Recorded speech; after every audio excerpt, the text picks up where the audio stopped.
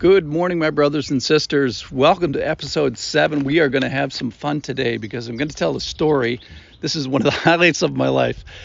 My brother is a pilot and he's a flight instructor. And many years ago, he was flying the DC-10 and instructing on the DC-10. And in these vast warehouses, they have these massive DC-10 simulators. They're like the size of a house.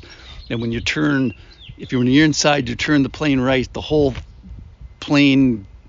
pretend plane turns to the right, and if you dive, the thing nose dives down. So anyway, I got invited to go fly the DC-10 simulator. And so we walk into this big room size simulator in the middle of the night, and I put on my little seatbelt, like a seatbelt you'd put on in the back of the plane. Well, I look over at my brother who knew what was going on. I didn't know what was going on.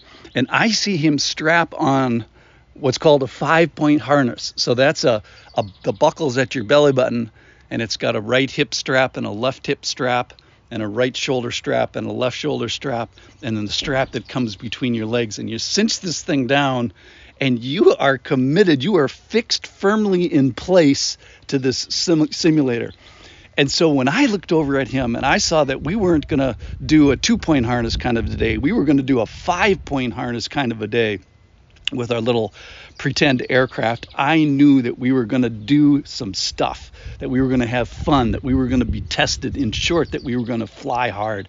And certainly we were, because we had engine failures on takeoff, we had stalling airspeeds, we landed on short runways, and we had smoke in the cockpit, all within an hour.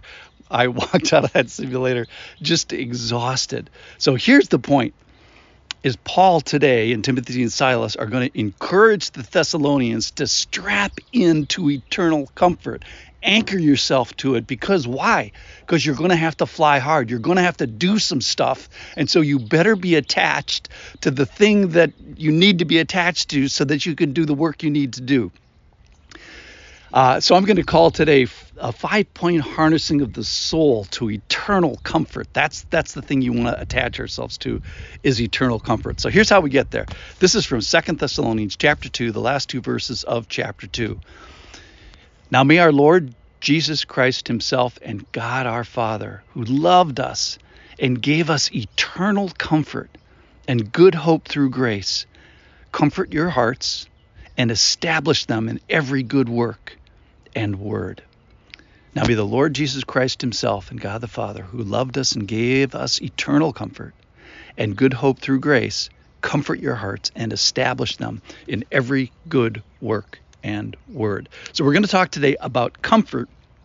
And the weird thing about this, the leap of understanding, is he's talking first about eternal comfort. And my first question is, hey, eternal comfort, what have you done for me lately? What good is eternal comfort in the here and now? And the point that he makes in verse 17 is that indeed the eternal comfort makes a difference to our comfort of our hearts now. And the establishment of our hearts into our current comfort, which is established into the eternal comfort, then makes a difference in our good works, things that we do, and our good words.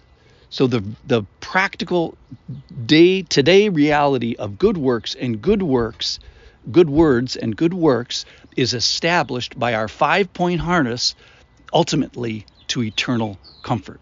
So wait a minute, you mean to tell me that comfort from another time, that is eternity, the then, if you will, comfort from another time, and comfort from another place, that is heaven and paradise, and comfort from another person, God the Father, and comfort from another person, Jesus, is supposed to make a difference now?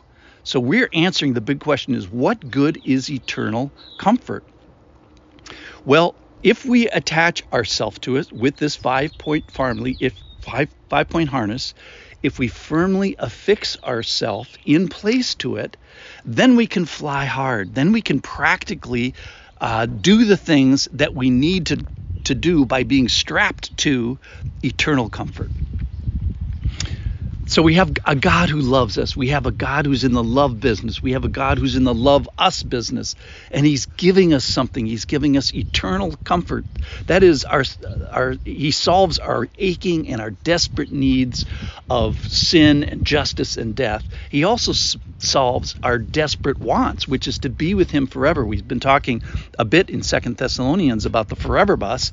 And it's chapter 2, verse 1 says, concerning the coming of our Lord Jesus Christ and our being gathered to him. So what Paul and Silas and Timothy are saying is, don't forget that. Let's attach ourselves to the one day thing of this, the eternity part of this, the being gathered to him, to attaching ourselves to the Lord, because that makes a difference in the comfort of our hearts currently and the actions that we do because of that comfort.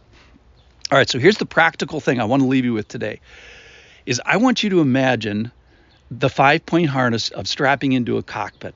Now, what you're strapping in today is this mental and spiritual activity of your mind of attaching your soul with this 5-point harness. So imagine your soul, however you picture that, stepping into a cockpit and attaching the 5-point harness, right shoulder, between your legs, left hip, right hip.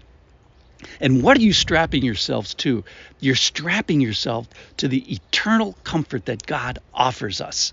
Yes, from another time. Yes, from another place. Yes, from another person. And the result is good works. So as we picture our soul attached to eternal comfort, we're supposed to be comforted now with that. It's like, oh yeah, this is going to turn out great. This is going to be fun. I get to fly hard today. And what does that mean? That means a word today, a good word today, saying a good word. Similarly, attach yourselves to eternal comfort. Picture your soul attached to eternal comfort. Have your soul, your heart be comforted today in the here and now, and have that result in good work. So how do we get to good words and good work? It's by thinking of ourselves attached with the 5-point harness.